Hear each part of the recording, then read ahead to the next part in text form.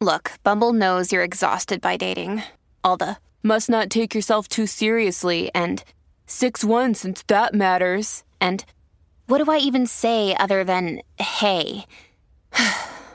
Well, that's why they're introducing an all-new Bumble with exciting features to make compatibility easier, starting the chat better, and dating safer. They've changed, so you don't have to. Download the new Bumble now.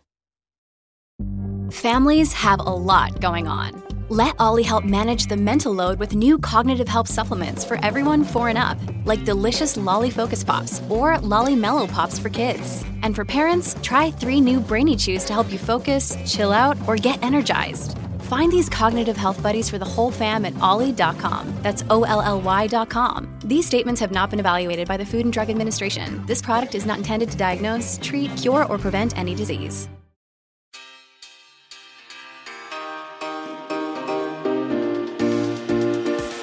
What is up, all of my little babies? It is yours truly, Lala Kent. This is the Give Them Lala podcast. If you just landed from outer space and thought, where am I? What am I listening to? It's Give Them Lala, obviously. What's up, Jess? How you doing, Bill? I'm good, Lala. How are you today? I'm a fucking vibe today. I can tell you're glowing. Tell us why. Give me the secret. Wait, really? Am I? Yeah, you actually are. Okay, so I did an entire just Give Them Lala skin routine last night. Ooh. Usually with my skincare routine, even with my K-Cup, like, you know, I mix, I match, I switch it up sometimes. Last night, it was strictly and only Give Them Lala skin. From the face wash to the moisturizer. I did my mask. Ooh, okay. Obviously, stay calm. Am I looking calm? You're looking calm and Good. sounding calm. Well, I love that. Yes. Okay, so that's why you're glowing. That's why I'm glowing, which leads me to my next very exciting news. I want to give my podcast listeners 20% off of Give Them Lala. So if you go to givethemlala.com and use discount code podcast20, this is exclusive for my podcast listeners. You're welcome. 20% off. Fill up your cart. Don't mess up. Don't mess up. Don't mess up. The next thing, let's talk about the tour. If you haven't, I know this is all things Give Them Lala. The Give Them Lala brand new tour is coming up. If you haven't purchased your tickets, go to givethemlive.com. We're kicking off the tour in Irvine. Then we're going to Fort Lauderdale, Clearwater, Orlando, Hotlanta, Nashville, New Orleans, Houston, Austin, and we will wrap it up in Dallas, Texas. So exciting. Should I wear cowboy boots when I'm in Texas for Houston, Austin, Dallas? I feel like I should. You should, and honestly, probably for Nashville as well. Oh, that's right, because they're kind of hillbilly bone down deep inside, and no matter where you're from, you just can't hide. Right? Oh, that's my God. like the center of country music. Yeah. Can I tell you what I want to do in Nashville? Yes, please. Is Carrie Underwood from Nashville? She is. Okay.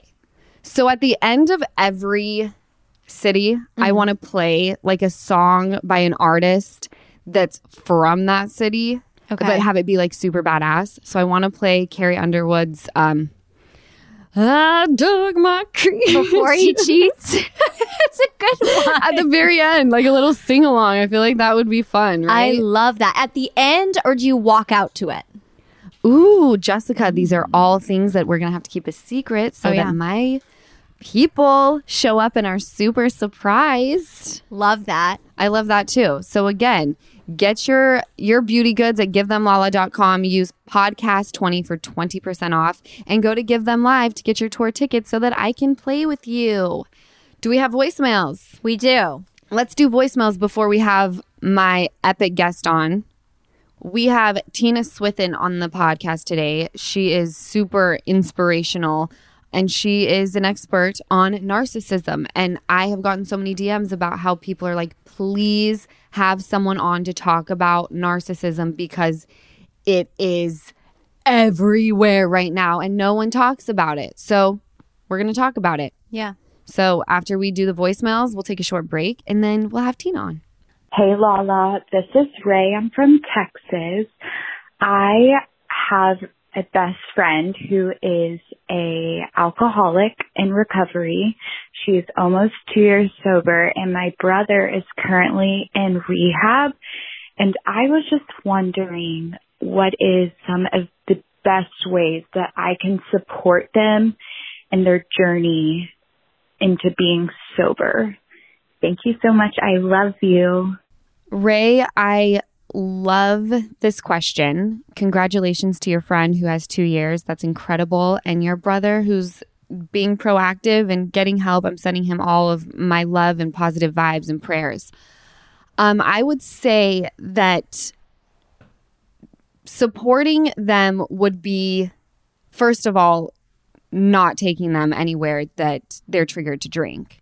Mm-hmm. Don't keep alcohol in your house, or if you're a drinker, if they come over, put it away. You just don't want them to feel like there's the bottle and it's talking to me and it is like I'm feeding for it. Mm-hmm. You know, my mouth starts watering. And also, I think it's a tremendous support. I don't know if your friend is in the program or if your brother will be in a program. I'm a firm believer of the program. If they are, I would say offer to go to an open meeting. An open meeting is where you can take someone with you who may or may not be sober and just be that support of someone who, when they are with you, it's not someone who they went and drank or were drinking with. Mm-hmm. It's really hard to be a support to someone who is an alcoholic. It really is, because you feel like you're walking on eggshells. I've watched it with people around me. They're like, do you care if I drink right now?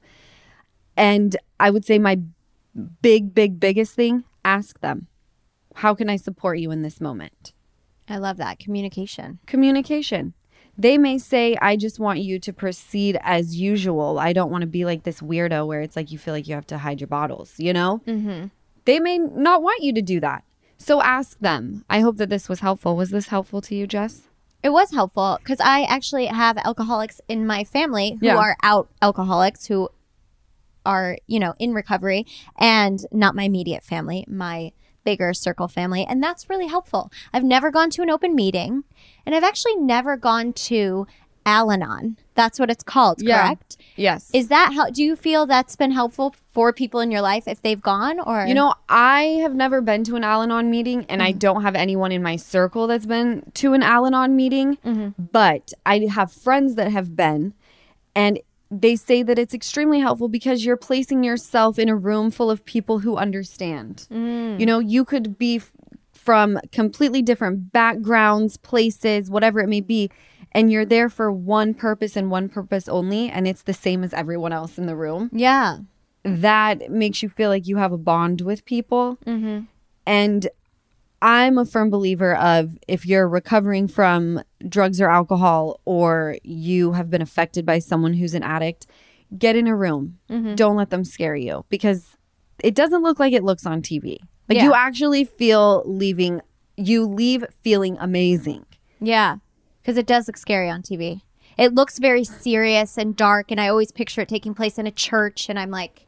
Well, there are some that take place at a park, there are donuts, which is awesome. Okay, I'm there. Love the donuts and coffee. I love that part. But no, there's, I always get a good chuckle out of the meetings. Because it's just people telling their stories who have come out on top. And you're like, oh my gosh, the fact that we're talking about such a serious topic, but we're remembering it and we can get a laugh out of it. Yeah. Because we've come so far. Get in the rooms. That's great. And by the way, you can do it on Zoom now too. You don't even have to be physically in the room. That's great. Yeah. I've been Zooming for quite some time. We love a good Zoom. It's funny because you look at all the squares and everyone's in their bathrobes. We're like, well, this is such a vibe. So you fit in perfectly with your gray iconic bathrobe. We love that. Okay. Next voicemail. Hi, Lala. This is Anna, and I wanted to give you a huge thank you for having on Bobby Brink and shedding light on animal issues. Plus, your support and concern for animal welfare says so much about you, and I really appreciate that. And a question I have for you is, what is something or different things that you're really looking forward to doing with Ocean when she's older? I think every stage is fun, every age is fun, it's all wonderful, and it is an honor to be a parent. So I am so happy that you have her, and I love hearing about her. So thank you, and take care. Bye, Lala. Anna, thank you so much for calling in. I'm thrilled that you enjoyed the Bobby Brink podcast. That was one that I was super excited for because I don't think that animals in captivity is spoken about nearly enough. Mm-hmm. It's only really a well-known thing if you're crazy about like freeing the orcas, let the big cats go, all of the above. Mm-hmm. With Ocean, I will definitely be taking her when she can walk to empty the tanks protests. Oh. Because before COVID, I used to do that all the time. And I was I would literally have like head to toe free the orcas gear. And I would walk on the Santa Monica Pier and be like, we wouldn't keep your kids in bathtubs. Why would you keep the orcas in a tank? Would you really? Yes. In person, were there, and there were in other person people on the Santa Monica Pier handing out flyers. One guy threw his to the ground, and that's the guy when I started, because I was like, how would you feel if I kept you in a bathtub for your entire life? Yeah. That's what they do to these orcas. That's what they do to these whales, you know? Yeah. Dolphins, so I picked it up and I handed it. And I said, if you don't want it, throw it away behind my back. You know? Don't do it right in front of me. But I will definitely be taking her to do all of that stuff, you know? Oh, that's sweet. I'll take her to fuck SeaWorld protests. No, I love that you and your mom bond over that too. That's a great thing to see. Well, Lisa works for the Humane Society, so she's like all about being a part of the greatness that is the well-being of animals. Yeah. But the one thing that I'm so I have to share this about Ocean. Ocean has 6 teeth now, okay? And she's a biter. She's a biter. I don't know how to stop her from doing it. She's only 9 months. And I looked at my arm the other day. I had her in my lap and I was trying to file her nails down because anyone who has babies, Jessica, I'm telling you, you have to do it like every other day because the corners grow and she rubs her eyes. So she'll have like a little nick in the corner of her eye. And that's when I know I need to find the culprit of this. So I file her nails and she's biting my arm. I have bite marks up and down my arm and I don't know how to stop it. So if anybody knows how to stop a 10-month-old almost from biting, please call into 866-LALA-POD. I need to know. I'm dying to hear this. So she's a biter right now. But when she's able, I really want to put her into co-ed soccer because there's something about the little shin pads that make me so happy. Running around and then kicking into the wrong goal. That is so cute. That's what I'm looking forward to the most is putting her in sports. That is going to be really cute. Yes, and going to practice and setting out my fold-out chair. Oh my God. And like it's my day to do treats. Soccer mom. Yes, I can't wait. And every Saturday is game day. God. I'll get at her level and be like, you got this, babe. You've got this. I may even be the coach if they'd let me. Oh my, that would be so iconic. Fun. That would be so cool. Did you play soccer? I played everything. I don't know if my mom was like just trying to get me out of the house, but I literally never had 5 minutes. It was like, really? Get your tennis racket and then make sure you have your t-ball stuff. And do you have your stuff for dance? And then after that, we're headed out to play some more volleyball. And I didn't have 5 minutes. Oh, man. It was exhausting. You tried it all. And so at least your mom could say, well, she's not destined to be in the Olympics because we tried it and it didn't work out. We tried everything. And can I tell you what I love about my mom is there were things like piano. I wanted to do piano. I told my dad I wanted a baby grand. He got it for me. Mm-hmm. So sweet. And I told my mom I hated piano. And she said, you committed to it. Mm-hmm. So you will continue to do it. And she gave me a date. We looked at the calendar and she said, if you don't like it at this time, what was it? Like a year? I think I had to do it for a whole year. If you don't like it at this time next year, then you can stop. And she made me go. And did that time hit the next year? And you were like, great, I can stop? Got the fuck out. And now I watch Alicia Keys and I'm like, why did I not keep doing it? I know. As if I was ever going to be Alicia Keys. You could have been. No, that's God-given. You can't learn that shit, Jess. You could. Can you? I don't know. No, I don't know either. Yeah. Like, you can't just like learn to be Celine Dion. Like, God gave that to you. You're Celine Dion. That's true. Yes. All right. Last voicemail. Hey, Lala. This is Erica calling from Chicago, Illinois. I absolutely love the podcast, love listening to you, and love how absolutely badass you have become after everything that's kind of going on in your life. But anyway, I wanted to quickly ask, when are you going to have merch come out? I'm so excited to see what else you come out with. I didn't get a chance to get a brand new sweatshirt since they were sold out. So I would absolutely love if you came out with new merch. Thank you. Can't wait to listen to next week's podcast. Erica, I am so glad that you like the merch. The merch is something I'm proud of. I think it's super cute. I was obsessed with the fact that everyone loved the brand new merch. Mm-hmm. And we're coming out with it again. Like, this was like a little test run. Let's see how it does. I'm all about let's see how it does. Do people fuck with it? People fucks with it. Yeah. So we're coming out with more brand new hoodies, different colors.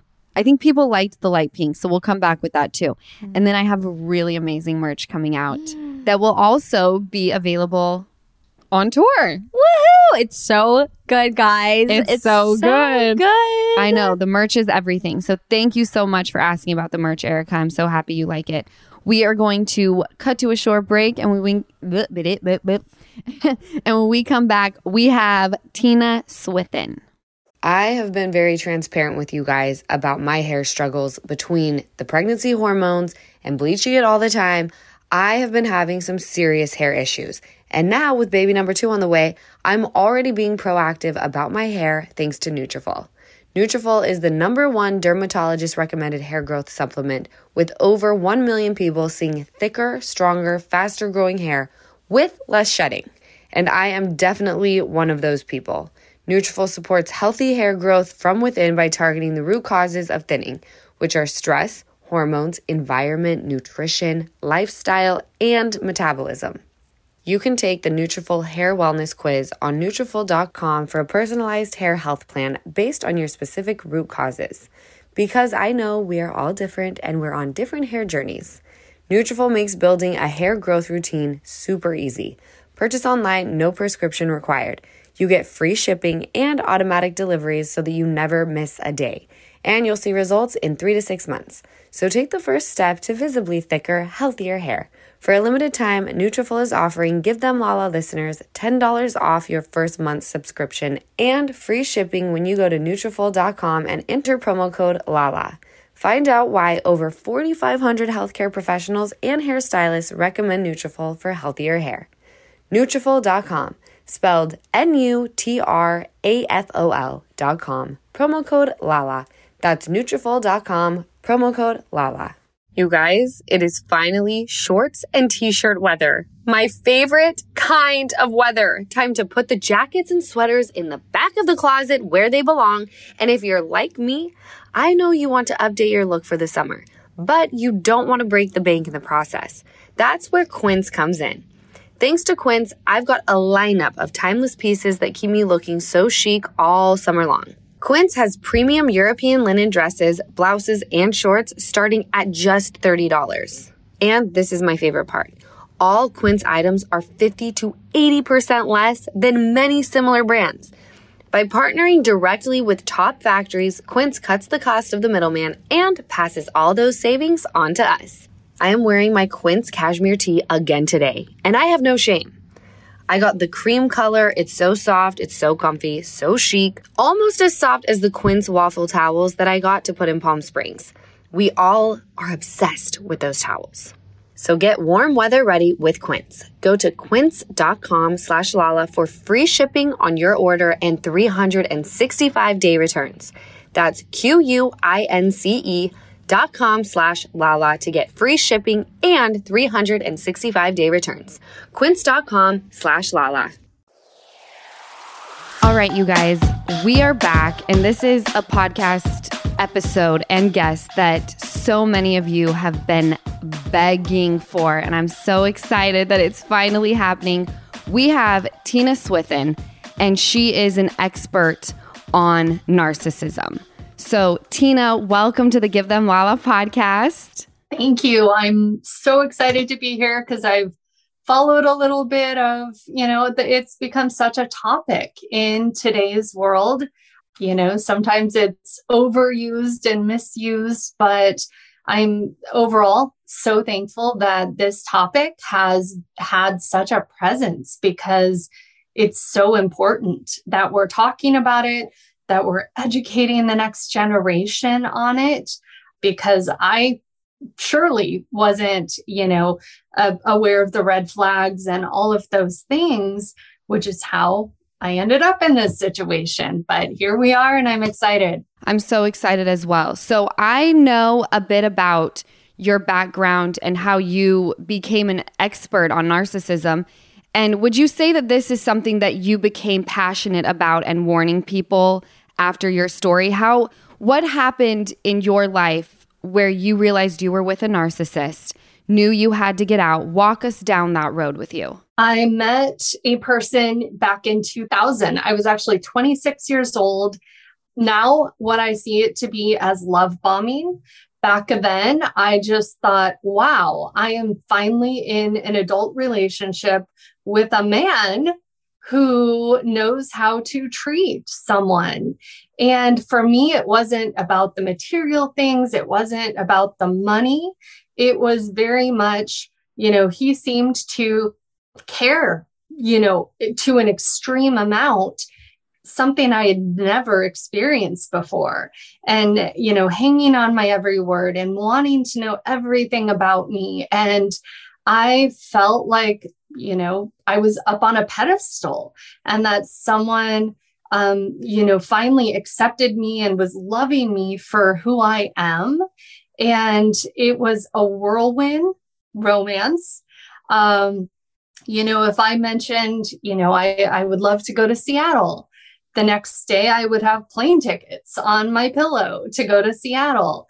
If I happened to walk by a store and see a pair of shoes and comment on them, they would be wrapped, and presented to me the next day. It was overwhelming. Now I understand what love bombing is. That was the goal. Your head is spinning. You can't, you're so, the attention is so much that you truly can't think. And that's their goal. So yeah, I found myself in this whirlwind romance that moved so fast. I relate to your story. I feel like you're actually telling mine. And with people who have, I've shared a little bit about my experience with my relationship and how it came to be and how it ended. And there are so many women who have had the exact same thing. And I think that's why, they've been begging for certain guests on the podcast. So at what point in time did you have children with this person? So we did. We were married in a year and a half, and in line with the whirlwind romance, he whisked me away to Maui and proposed to me while we were there. And then the next line after the proposal was, let's just get married while we're here and not tell anybody. So we got married 3 days later in Maui.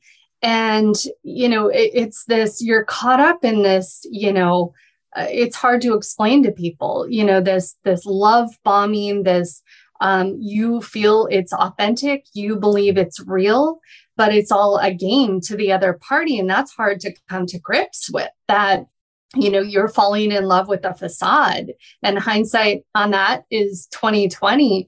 So we got married in Maui in 2001. And then this shift starts happening, in the beginning, the good is up here. And, then you start seeing little things creep in, and what I can now see as red flags. But when you're in it, you're I remember thinking to myself, no one's perfect, and we all have our things. And that's where the excuses start. And you go, if I'm expecting perfection, I'm being unrealistic. We all bring our baggage in, and you excuse away those little things that start creeping in. And for most people who have been targeted by a narcissist, they go after people who are the exact opposite of themselves, who exude positivity and confidence and all of those, the positive traits, honesty, compassion, empathy. And so, when those little things creep in, all of those traits that we as targets bring into that equation work in their favor. So you excuse those things. And as time goes on, those things start to build a little bit. But by the time you recognize that there's a serious problem, you're in such a deep fog because it's confusing. When the big red flags present themselves, you go back to, but he was such an amazing person and he said these things and he did these things. And we're projecting our own authentic, positive qualities onto someone who's not deserving of those things. So that's another area where we're excusing bad behavior and going, but at his core, I know who he is. He's all those things he sold me on in the beginning. And then by the time the bad, outweighs the good and that pendulum shifts, you're so deep into it and in this state of confusion that, you start thinking, am I the problem? And that's part of the psychological manipulating and gaslighting that takes place over time. It's insidious. It creeps in and you don't even recognize what it is because we've never been taught any of these things. We're only now starting to talk about narcissistic abuse and psychological abuse and emotional manipulation. I can think back to my marriage, 2008, I found myself in a really dark place in my marriage because the lies had presented themselves to the point where I couldn't deny them. I found out he had ran us up over $1 million in debt. I can't even to this day grasp that dollar amount when it comes to debt. I mean, that I don't like having a credit card with $5,000, owing to somebody. So to find out that I don't even know who I married, who I fell in love with, that I fell in love with a facade, a con artist. But by the time reality truly hit me in the face and I couldn't deny it or excuse it anymore, I had 2 little girls that were under the age of 2 and 4. I mean, they were babies. And over time, the uneven playing field and the dynamic. And I love what you talk about, you had a plan B, you financially had secured yourself. That's one of the biggest mistakes I ever made was completely turning over the financial situation to my husband. So by the time, 2008 came and I truly thought it was me. Like, I'm going to go to counseling. I'm going to figure out what I'm doing, what's wrong. Was that his idea for you to go see a therapist? I had been begging for us to go to couples therapy forever. And he would constantly tell me, these aren't my issues. Your mom was bipolar. You have a history of mental illness in your family. To him, he knew that my biggest button was my mom and bipolar. She committed suicide. And he knew, they know where your jugular is emotionally. Right. And so if I cried over our dog dying, he would say, you're bipolar, you should look into this. So over time, and he knew that was my greatest fear, was turning out like my mom. And he knew how to use that in a way to destroy me. So by the time I ended up on a therapist's couch, it was after begging him for a long time to go to therapy with me and him refusing. And I still remember calling around randomly, just trying to find a therapist. And this lady actually answered the phone and said, I had a cancellation today, this afternoon. If you want to come in today, let's talk. And I went in there and I just remember being so distraught. And she heard me. I emotionally vomited in this woman's office. And basically she said to me, you're not the problem. And I can't diagnose this person. I don't know him, but I want you to read something. And she walked across the room, brought back the DSM-5, and basically had me read the excerpt on narcissistic personality disorder. Wow. The fact that it shook, because what I've read, and I don't know if this is correct, but there are not many therapists. I believe it was around 5% of therapists are actually familiar and well-versed in narcissism. Right.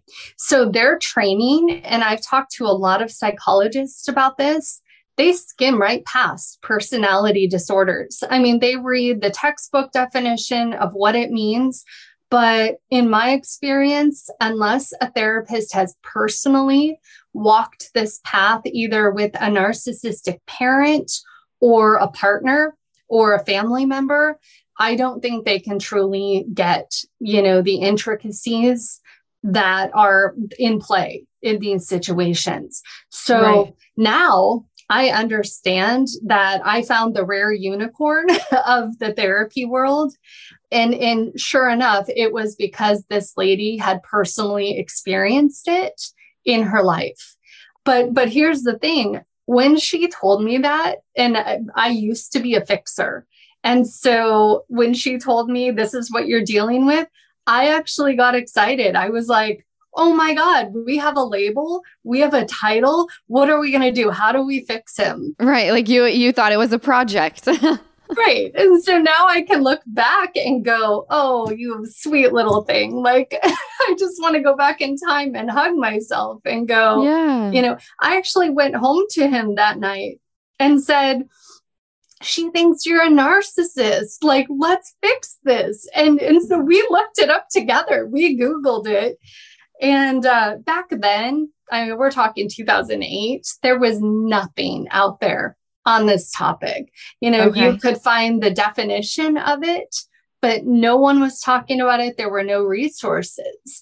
And so I still remember when he read the descriptor and he goes, well, that sounds like my dad, but that doesn't sound like me. But even still back then, in my rose-colored glasses, optimistic mind, I was like, okay, we are making progress because he and his dad are the same person.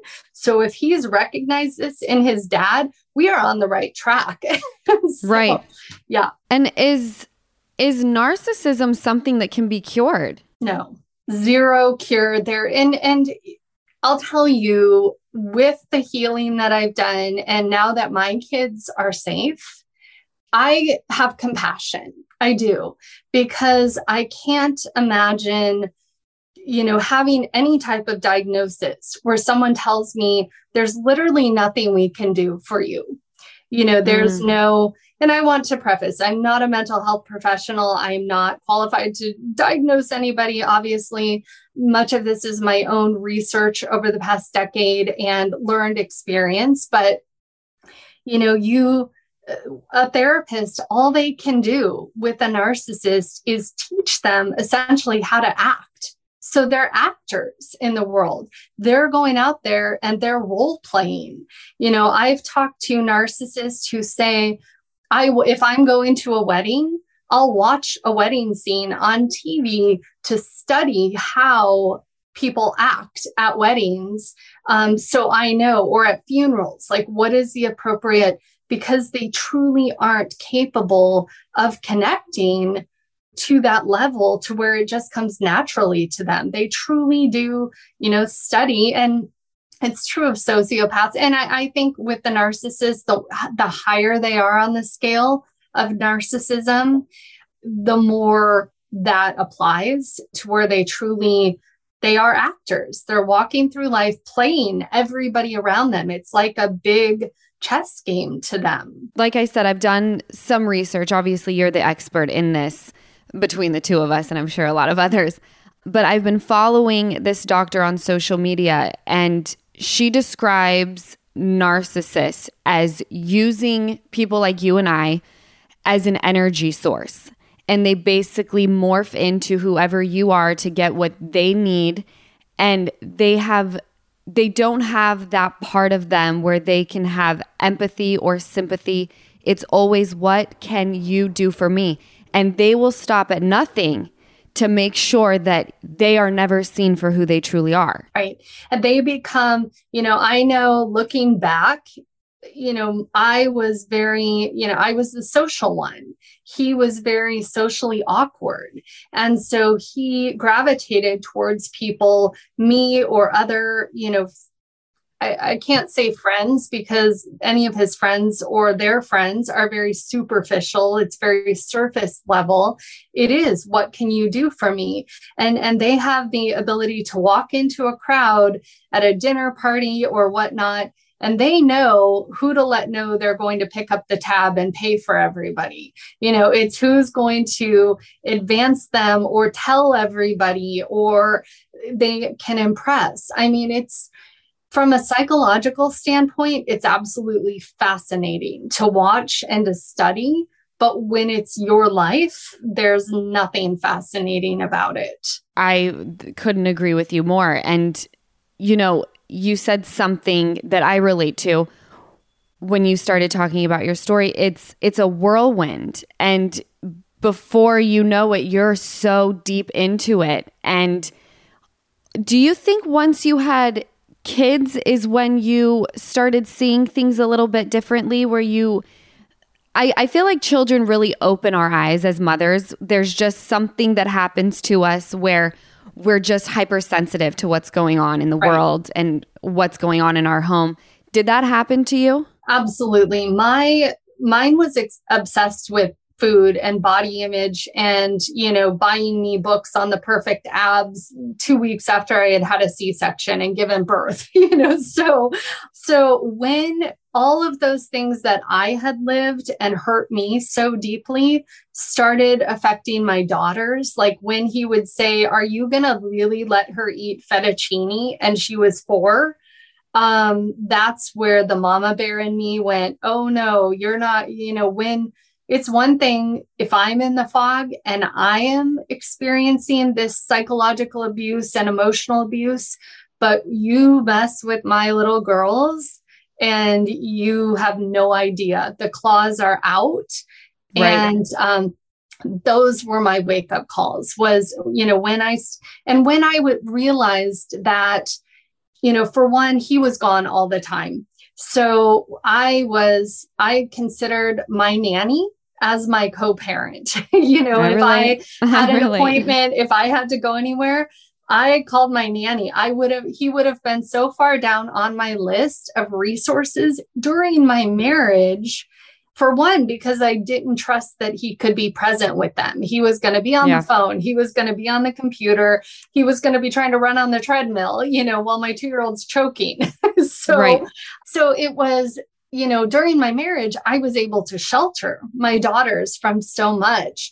But as they got older and more aware, when I started realizing that they were going to be viewing how he spoke to me, what he did to me, and thinking that was normal, and that I was creating a foundation for my little girls to go up into the world and feel that this was normal and this is what marriage was about, that's where it really hit me hard. And, after I heard those words from my therapist, that he was likely a narcissist, or she even said possibly a sociopath. I've heard they go from therapists, like I said, the small percentage that are very well versed on this topic. They have said narcissism and sociopaths go hand in hand. So not all narcissists are sociopaths, but all sociopaths are narcissists. Mm-hmm. Okay. Thank you for clarifying that. It's antisocial personality disorder. They're all in the same clump of cluster B disorders. So it's histrionic, borderline narcissism, and then antisocial, which the street term for that is sociopath.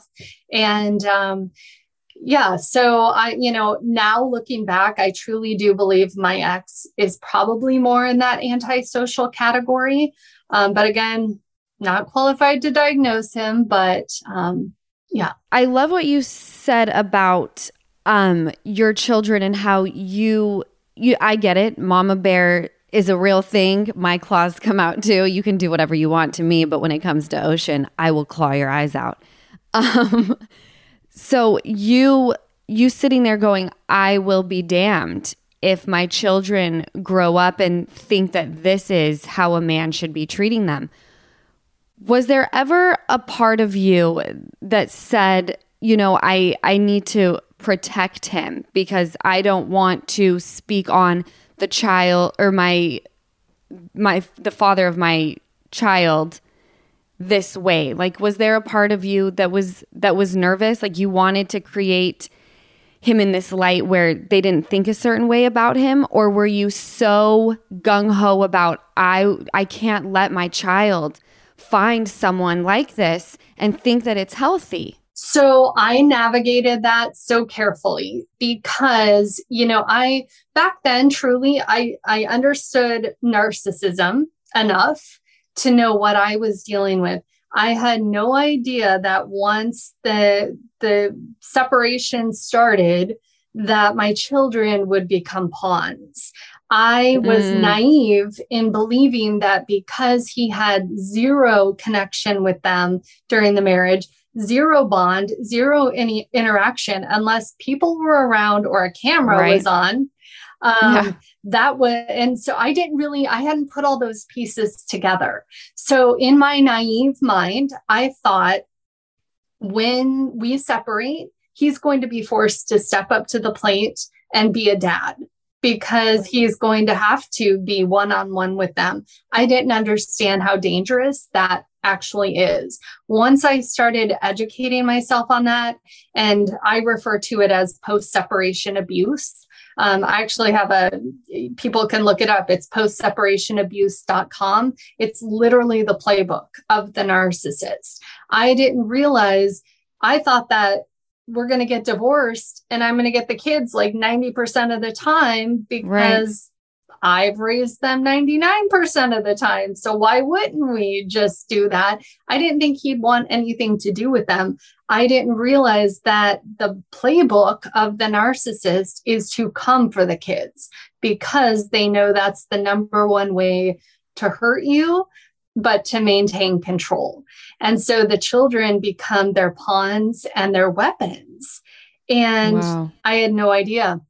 So once I started realizing that the family court system didn't care that he had never participated, all they cared about was that he showed up. There's so many deadbeat parents in the system that the narcissist gets 5 gold stars in the eyes of the court many times. It's not the end all be all. It takes time to chip away at that.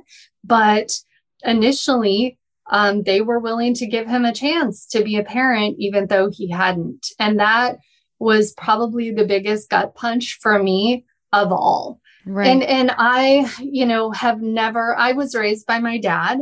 And so my strategy, and it wasn't strategy at the time, but it was just very much educating my daughters on what red flags are in general, whether we're talking about the 3-year-old in preschool who pulled her hair or, the 6-year-old who stole a cookie out of her lunchbox. It became, what are boundaries? I have boundaries that are mental. I have boundaries that are emotional. I have boundaries that are physical, teaching my daughters all of the lessons that I didn't learn, which allowed me to end up with this type of person, and instilling in them what healthy looks like. And so if I were in a restaurant and someone was speaking very poorly to a waitress, I would bring that up in conversation with my kids and say, when someone speaks to any human like that, that is a huge red flag for me in that person. And so I used everyday conversations with my kids at their level, whether it was TV shows or something we heard on the radio, to teach them what healthy looks like, and then to also model it myself, and letting them know that, you know, when you talk, mom is here. I am engaged. I am listening. Your voice is the most important voice in my world. And, you know, there's a lot of it's exhausting because you're countering the damage that the narcissist is doing to them. But I am a firm believer that a child only needs one healthy parent, one rock, to turn out okay, even if you do have a narcissist or a sociopath on the other end. So my strategy has always been to, teach them the lessons I wish I would have had, but never directed to their dad. But I will tell you, when they started connecting the dots on their own, it was more powerful than anything I could have ever said. Wow, that just gave me chills. And how old are your children now? We just went and looked at colleges in San Francisco this weekend. Oh my gosh. So they're grown up. Yeah, almost 15 and almost 17. Well, I want to take a short break and then I want to come back and pick your brain some more. So we'll be right back with Tina Swithin. So I have 2 game changers to share with you when it comes to upping your glam game. I am totally obsessed with Impress No Glue Manis and Impress Press-On False Eyelashes because I'm very into just easy right now, and anyone can do it. You are going to love them just as much as I do. Both require 0 glue, so there is no damage to your natural nails and lashes. There's also no annoying dry time. And the best part, 0 mess. 1 step and you're done. The lash style options are endless, and there are so many on-trend nails to choose from. Impress No Glue Manis and Press-On Falsies are the easiest and fastest way to upgrade your look in just minutes. The Press-On Falsies have a unique under-lash application for a totally seamless look and are made with an exclusive self-stick technology that keeps them secure for up to 24 hours. The Impress Manis have a patented super hold adhesive for up to 7 days secure hold, and that's perfect for all of you busy mamas out there who don't have a lot of time to spend on glam but want to look your best. I completely get it. Impress No Glue Manis and Impress No Glue Press-On Falsies are absolutely a beauty must. You need to try them right now, so get yours today at impressbeauty.com/Lala and use code LALA at checkout for 25% off Impress Manicure and Press-On Falsies. That's impressbeauty.com/Lala and use code LALA at checkout for 25% off. When you need mealtime inspiration, it's worth shopping Kroger, where you'll find over 30,000 mouth-watering choices that excite your inner foodie. And no matter what tasty choice you make, you'll enjoy our everyday low prices, plus extra ways to save, like digital coupons worth over $600 each week. You can also save up to $1 off per gallon at the pump with fuel points. More savings and more inspiring flavors make shopping Kroger worth it every time. Kroger, fresh for everyone. Fuel restrictions apply. We are back with someone who is absolutely brilliant in my eyes. And again, you guys have been begging for Tina Swithin, and here she is. Hi, Tina. Hi. So you just went and looked at colleges. I'm sure that was beyond hard, was it? It is, but I am, it goes back to, I truly believe it takes one healthy parent. And I am a success story in family court because of the way I approached it, because of the way I navigated it. And my kids are safe today. I successfully terminated his parental rights, which is almost unheard of in the family court system. How long did that take you? I mean, I know it was a long journey for you. Do you mind me asking, did your ex I know that he wasn't present, but along with him not being present, was there any, drug or alcohol abuse, sex addiction? Was there any, what else can you tell us that that he what did he possess in this narcissistic behavior? So when our custody battle started, he was actually going for full custody. He wanted to take my daughter. Full custody? Yeah. He would have rather paid a nanny to raise my kids because he knew that would hurt me. So I have an autoimmune disease. He tried to use my physical disabilities, my mother's mental health, which I have a clean bill. I have my shit, believe me, but nothing. He wanted 100% custody of my kids. I ended up starting my custody battle with $178 to my name because he had financially devastated us. He put us in debt to such a degree that we lost our house, our businesses, our cars. My cars were being repossessed out of my driveway. I was so in the dark about our finances that by the time I left or the marriage ended, I had nothing, no savings account, no college fund to pull from my kids, no retirement. I had $178. So I'm going to food pantries to feed my kids back then after living in a mini mansion and driving a Mercedes to, trying to figure out where my groceries are coming from. He destroyed me. So I went into the court battle with no attorney. I went through the entire court battle until the last 10 years, the year 10, without an attorney. I represented myself in family court, and I was up against him, his attorneys over the years. He cycled through them. And it was the most daunting thing I've ever been through, because if you're mad at me, I will literally be awake tonight worrying about it. I am conflict avoidant by nature to a fault, actually. And so I was thrust into this family court system. I had never stepped foot in family court. I had no idea. I was naive, believing that they just protected kids. And so it was a huge wake-up call to me that parental rights carry more weight than child safety. I started going to sit in the courtroom and observe proceedings when it wasn't my case. I started studying different cases that I would see in the courtroom to understand how attorneys filed things, what language they used, what case law they cited. I had to become an expert while working full-time and having my kids the majority of the time. I had to become an expert on the court system.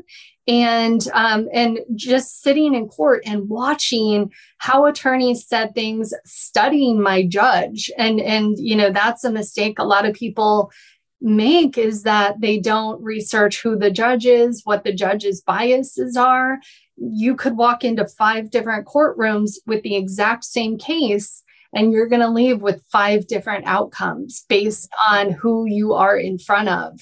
So I became an expert in my local court system. I'm here in San Luis Obispo, California, and just really understanding that to the court, these are just business transactions, and emotions are best kept on your therapist's couch, and that you have to, you're both under a microscope. Even if this other person is the worst person in the world, the court doesn't know either of you. And so how we present is critical. And so, that my journey started in 2009 and officially terminated parental rights in 2019. But I will say there was a big gap when my kids had no contact. From in 2014, after our second child custody evaluation, minors counsel being appointed, all this stuff, finally said no more. And so my kids didn't see him again after 2014. And they haven't seen him since 2014. And they don't want to. They want absolutely nothing to do with him. But back to your question, because I went off on a rant. No, I love it. I'm all here for it. You talk freely. It was alcohol for him. And, the reality is narcissists are their own worst enemy. They, you have to go back to baseline, what it was like before the court, the separation, any of that happened, if I say my ex wasn't involved 95% of the time or 98% of the time, that's their MO. That's their baseline. That's how much the kids really matter to them. So, but when they're getting this feed from the breakup or, publicity or whatever it is, that feed keeps them fueled. And so in my situation, the court kept him going. But when there was a lull between court dates, like we didn't have something scheduled for 6 months, he would go back to his baseline behavior, not showing up for visits. His schedule was so busy. He had to travel for work, but in my case, a lot of it came down to alcoholism, because he has a problem with alcohol. He was either, hungover or wanting his next drink or drinking. And so whatever type of addiction it is, whether it's sex addiction, porn, work, exercise, drugs, alcohol, it keeps them from functioning at 100%. So a lot of times I'll say, I didn't successfully protect my kids because he was a narcissist. The courts don't care about that at all. I protected my kids because he couldn't keep the mask on because of his addiction issues. That makes total sense. And I've actually read that as well. It's they use those moments of like keeping the mask on as fuel, but it's something that they can't do forever because who in the world can play pretend forever? Right. Eventually they'll go back to who they really are. Yeah. And they don't get let's be honest. Parenting can be tedious. It is selfless work. Yeah. The narcissist isn't capable of truly showing up for another human and devoting their 100% to this amazing little person. It's about the Instagram photo or the selfie that they can promote to everybody about what a great parent they are.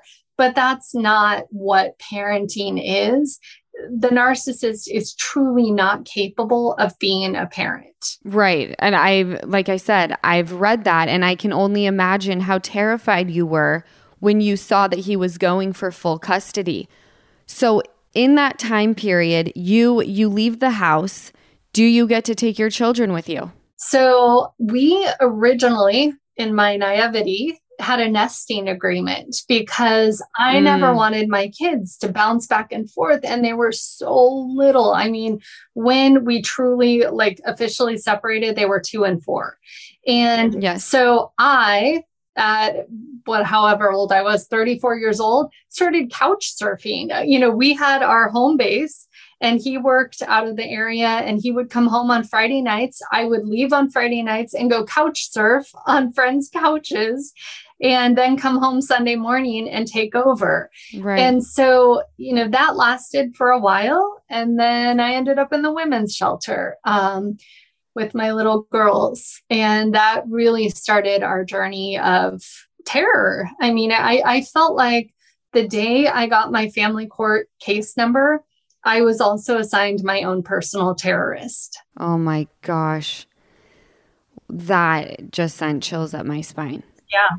So usually when you're assigned a case number, did they grant you any type of full temporary custody in that time frame? Well, the first day we were in court, the judge basically said to us, and it shook me. The judge said, if you two are starting your divorce this way, you're in for a rude awakening.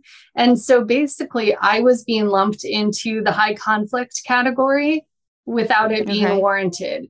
And in that moment, I just remember sitting there like a deer in headlights, no attorney, by myself, literally got ready that morning at the women's shelter and show up in court. And it just felt like, oh my God, what did I just walk into? If I'm afraid for my life at the women's shelter and the judge is saying, if you too are starting this off this way, and and one of the things I've come to discover is that there are zero requirements for judges in California to have any training on domestic violence.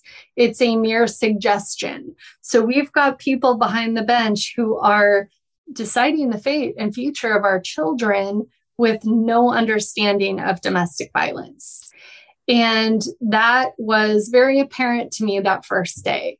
I will say that they recognized that he had anger issues and that I had painted enough of a picture about my concerns about his alcohol use that he didn't walk out with 50-50 on that day. Great. And so, it fluctuated over the years, but he would have every weekend and then it was every other weekend. And my mentality is there's nothing final in family court. I refuse to accept that, whatever these orders are in my child's best interest. I will keep chipping away at it. If this is my starting point, if it's, 75-25 or whatever the percentage where, they're dividing your child like a piece of property. I know. That's a whole other podcast, but I refuse to accept that as my final destination, even if it's a final custody order. My opinion is I'm going to keep chipping away at it until I can put my head down on the pillow at night, knowing that my daughters are safe. I just want to hug you through this. I'm going to cry too. I'm so sorry. No, please do not apologize. This is, it takes me right back to where I was in those days. And it's literally the worst thing I've ever been through in my life. And I 100% feel where you're at right now. You are just beyond strong, and I'm so inspiring. The fact that the hand you were dealt and $178 in your bank account and you fought for your children. It just goes to show that a mother will stop at nothing to make sure that their kid is where they should be so that we can send them out into the world and be healthy, beautiful human beings. That's our only goal. Oh, I'm sorry. No, absolutely no apology. It is, going back to you saying that I'm strong, I'll tell you, if you would have told me that 10 years ago, I didn't feel strong. I truly was in survival mode. Had I not journaled and blogged back then about my experience, it would be a complete, I've shut it out. Like, I go back and read things that I wrote in these moments in the beginning, and I'm like, oh my God. And I didn't feel strong. I felt like I have been on my floor bawling in fetal position more times than, and I remember leaving the courtroom so many times. And by that point, my story had been discovered and people were following. And I remember feeling like a fraud because people were sending me messages saying, you're so strong, you're a warrior. And I'm like, I just had a full-blown panic attack in the bathroom of the courthouse. And then I just cried for an hour, fetal position in the back of my car. I don't feel strong and I don't feel like a warrior. Can you look back now and say, I was a strong bitch? Absolutely. Sorry if you don't cuss. I was a strong bitch, and absolutely 100%. Hell yeah. And my kids, when we were driving back from San Francisco this weekend, and his name will come up every once in a while, and I'm always open to talking with them at their age level on the reality of what they lived through and experienced. And my daughter shared a memory that felt really fuzzy to me at the time, but it was when they were probably 3 and 5, and it was 4th of July weekend. And I was so terrified putting them in the car that weekend. And I knew when he was in a good place and when he wasn't, and when he was really unstable, and it terrified me. But your hands are tied by a broken court system that's forcing you to put your little girls in this car. And my daughter recounted the story where I said to her, Mom's always with you. And when you see the pink fireworks tonight, 4th of July, every time you see a pink firework, know that mommy loves you and mommy's sending you a big hug. And that has been, she said, like, every time I see even like a pink fireworks logo or something like that, like, it always takes me back to that, because, that connection that we had is unbreakable. That bond that I authentically created with my kids, not because of show, not because of a camera was on, not because of any of that, that is their foundation, and no one can touch that. Not the court system, not a narcissist. That is unbreakable. That is beautiful. And that was like the sweetest story. Thank you for sharing that. Before I let you go, can you tell our listeners some things to look out for when it comes to a narcissist? What should be things that they see and know that they need to run away? Oh, there's so many different... It's a loaded question. Yeah, it's a loaded question. So many different types. I highly encourage people to follow Dr. Ramani's work, because she really lays That's who I follow. Oh, good. That's the doctor I follow, Tina. Yeah, she's great. The most knowledgeable psychologist on this topic. And, there's so many different types. She talks about the communal narcissist, who is the good deed doer and, maybe running around in Birkenstocks and feeding the homeless on Saturdays. And they're going to present different from a, very malignant, loud, boisterous, over the top person. Those are the ones that are easy to spot in bars or in restaurants or whatever, wherever. It's paying attention to your intuition. I'll tell you, I had zero attraction to my ex-husband, and there was something almost repulsive about thinking about kissing him. and I kept thinking, but he's so nice and I'm being superficial and all that. My gut was telling me to get the fuck out. Like oh my God. I should have listened. Love you. But I will say, your gut, get to a quiet place. And one of the biggest tests, put up a boundary.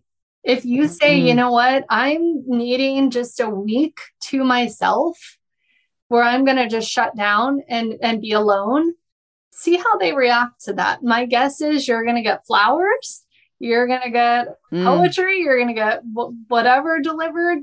But no, like, boundaries, a narcissist can't handle boundaries. And that's a good test. Whatever your boundary is, put it up and see how they react. But again, words, and if words and actions are not in alignment, that's a lot of time where you see the mask slip, and be aware of it. Be aware of it. Absolutely. Yeah. How they talk to other people in public, how they talk to people who they feel are beneath them, how they put people down. I love that you said that. All of those things.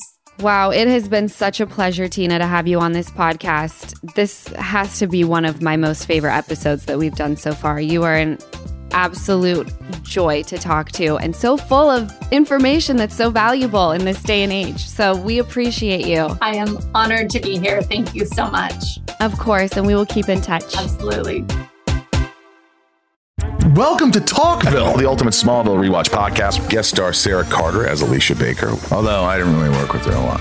But Tom did, and they had some real big smoochy scenes. Yeah. Can we talk about that? Could there be any more sex? What was a 3-page makeout scene that just kept going? Good Lord, we get it. They have chemistry. Jump in now or catch up on any of the past seasons of Talkville on YouTube or wherever you listen.